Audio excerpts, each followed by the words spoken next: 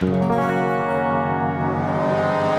just want to see a silly field sliding sideways in Sausalito. Hey, you did it. You made it.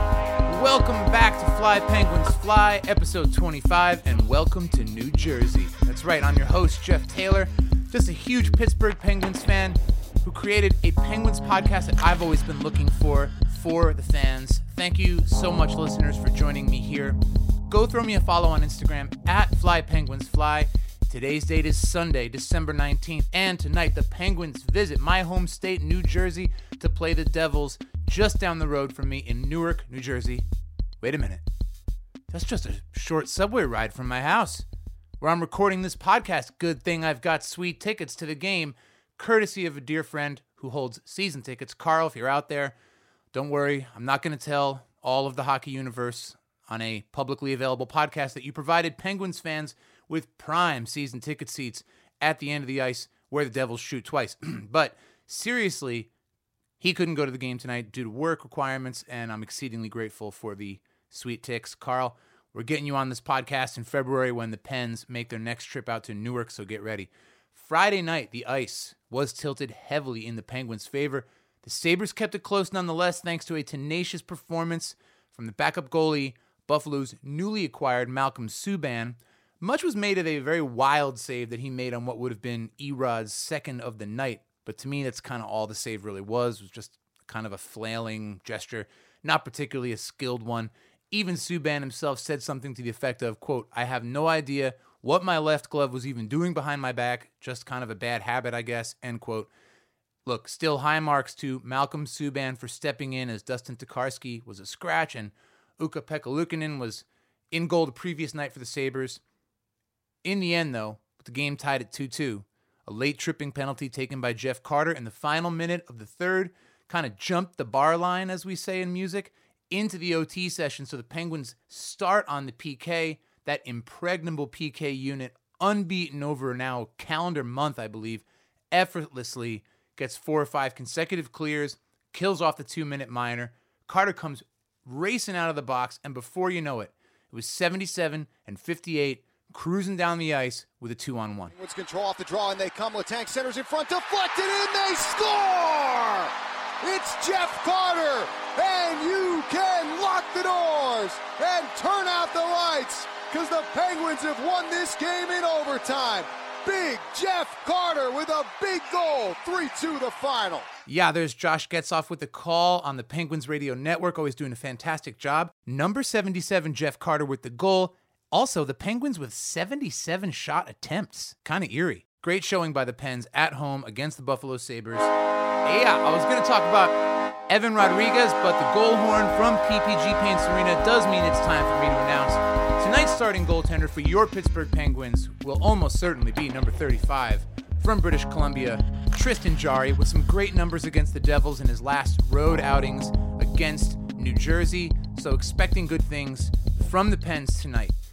Now, getting back to tonight's game, last night I was able to record a chat with one of my favorite people in hockey, a good friend who can give us a bit of a better perspective on the state of hockey in the Garden State, particularly in the Devils locker room.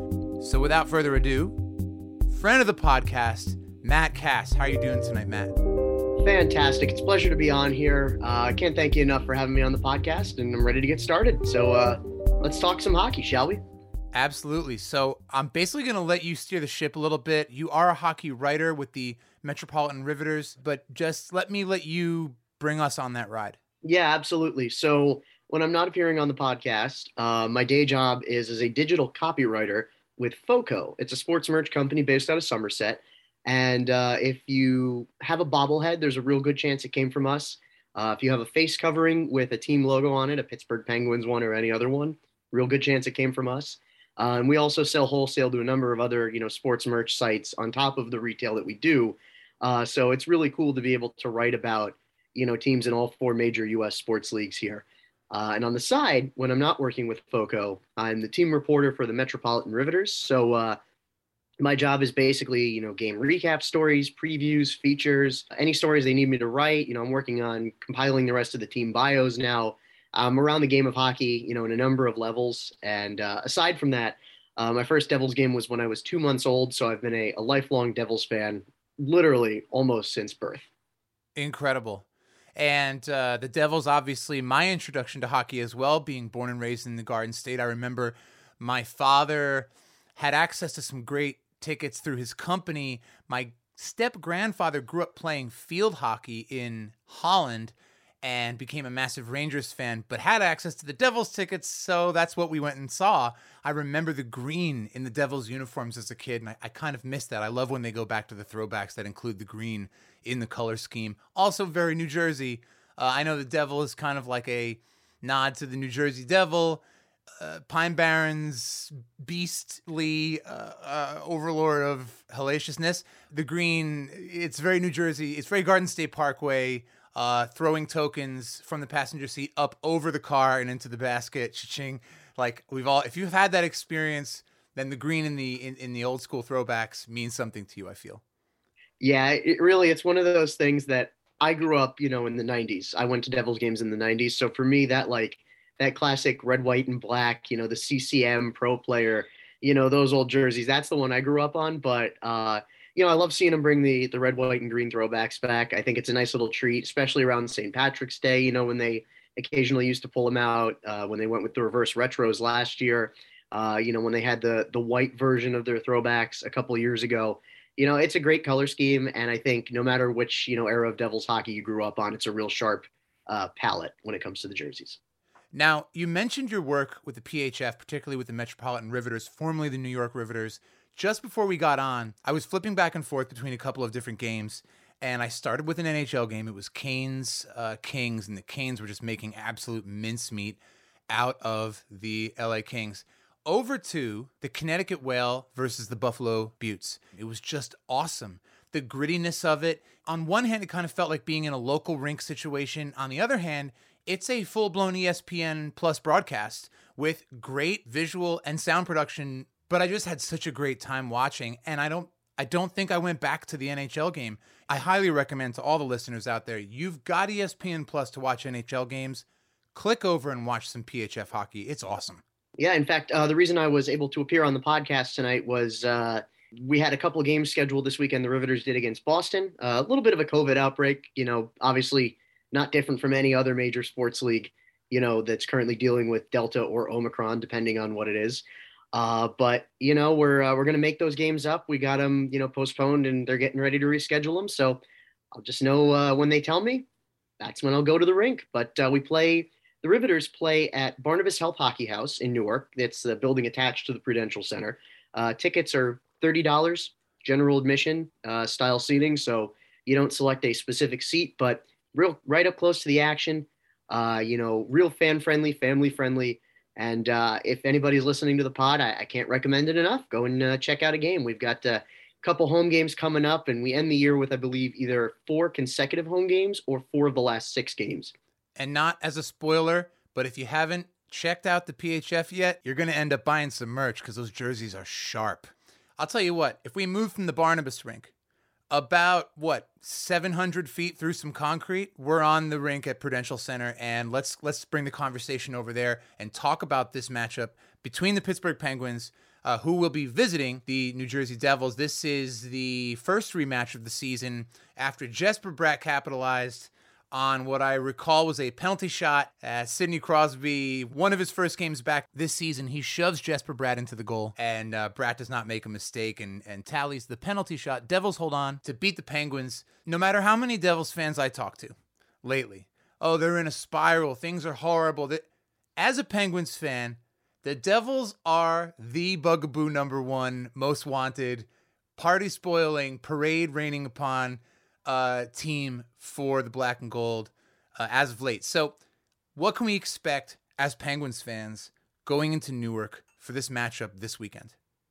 Well, regardless of the final score, you're going to get a team that definitely plays hard. Although I will say the biggest issue that the Devils have experienced as of late, they have not put together a consistent 60-minute effort across a full stretch of games. They'll have a bad stretch in a period. They'll have, a bad period entirely. And then they might play fire wagon hockey, to catch up and make it a game, but they'll be a goal short, 2 goals short. They'll have Winnipeg's a perfect example. A couple weeks ago, they were down, I believe, 3-0 to Winnipeg, reeled off 4 unanswered, and then lost 8-4 because they then allowed 5 unanswered goals the other way from Winnipeg. That is So, just a heartbreaker. That is a heartbreaker.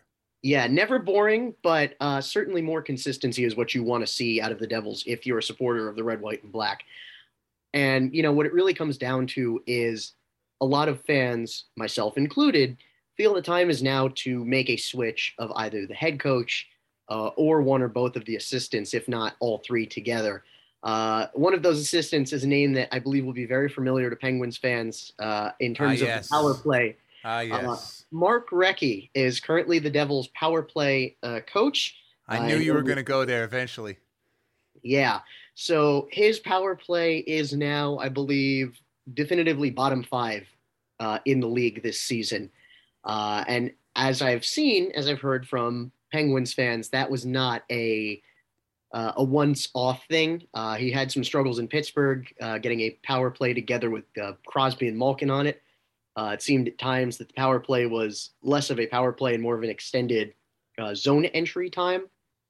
And those habits appear to have continued over across state lines from Pittsburgh into Newark. So it remains to be seen how much longer he has. I've heard some industry insiders say the seat might be getting hot for Lindy Ruff, for Nasruddin, for Recchi, for all three of them. But again, management has not made any external statements that would seem to indicate that they are thinking, too deeply about this. So that's really what's hurt the Devils, is that the power play has been so lifeless, going 0 for the game on a number of occasions, that even though their 5v5 play is good statistically and to the eye test, and their penalty kill has rebounded from last season, what you're getting is a penalty kill that doesn't just have to be really good, it has to be great.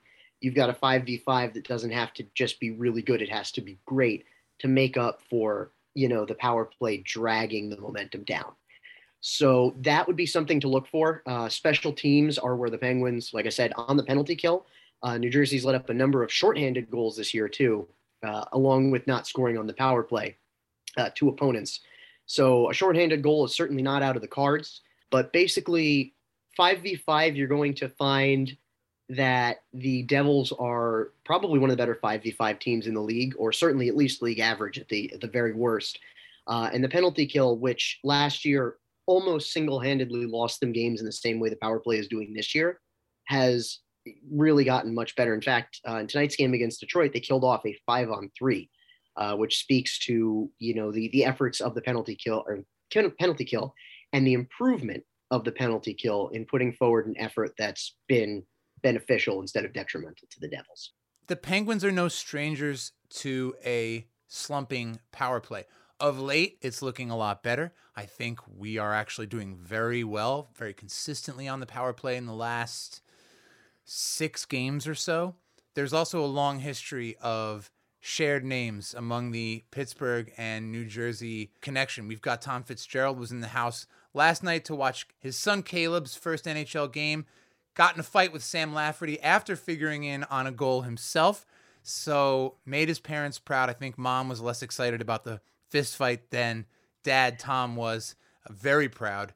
Apparently I heard some kind of stat during the broadcast that Tom was a big Penguins spoiler himself when he played for the Florida Panthers. I think he scored some kind of epic late game playoff goal that ruined the night for the Penguins back in, I think it was 1997. I'll have to check it out myself. So what are your general predictions for this game? See, if I had to guess, my final score would probably be anywhere from 5-3 to 4-2. I think the Devils will, as they do often in a lot of these games, put up a solid fight. They'll have anywhere from 40 to 45 minutes of really good, solid, consistent hockey, but you're, I think, going to see kind of a breakdown midway through the game. I would say probably mid to late second period between the 10-minute and 5-minute mark, that they'll probably get back on their heels a little bit. I think the Penguins will be able to strike quickly twice with 2 quick goals, and that'll be where it gets put out of reach, possibly an empty netter, to seal it, to make it that final, 5-3 or 4-2 final score. My feeling on the matter, as somebody who's certainly not an impartial observer, I'm a fan, and I don't really claim to say I'm anything more than a Devils fan. I would like to see a change made in terms of coaching, but by the same token, I understand that much like the NHL, deciding whether or not to pause the season, that's out of my control as well. So all I can do is show up and, root for my team. And as much as I'd love to see the Penguins fare well in New Jersey, there's just that little nibbling at my earlobe devil's devil that just comes in and says like, yeah, but we're going to put up our one great game against the Penguins. So let's see what happens. I'm excited to go. I will be somewhere down the end of the ice where the Devils shoot twice in my dear friend Carl's sweet season ticket spot, about 11 rows back in the corner. So look for a couple of black and gold jerseys there if you're watching the broadcast and a puck flies into the crowd. Matt, thank you so much for joining Fly Penguins Fly. Yeah, absolutely. It's been a pleasure to be on here. I can't thank you enough for inviting me onto the podcast, and best of luck to you and your birds tomorrow. Awesome. Well, we'll talk during the game, I'm sure. Absolutely. What a blast it was talking to Matt last night. Some great insights on what we can expect from the Devils and tonight's game in general. Now, Matt described some of the work that he does. I'm going to place some links to some of those things, like his work with FOCO, the Riveters, etc., in the episode description, so be sure to check out Matt's world there. Those links are clickable. That is going to wrap things up for me today on the podcast. Throw me a follow on Instagram at FlyPenguinsFly. Thank you so much for joining. You can watch tonight's game on AT&T SN in the Pittsburgh area, MSG in the greater New Jersey, New York City metropolitan area, and ESPN Plus everywhere else. One of my favorite ways to tune in when I'm not going to the game, as I am tonight, is via terrestrial radio or on the web at 105.9 The X FM. Enjoy tonight's game versus the New Jersey Devils, and of course, let's go Pens.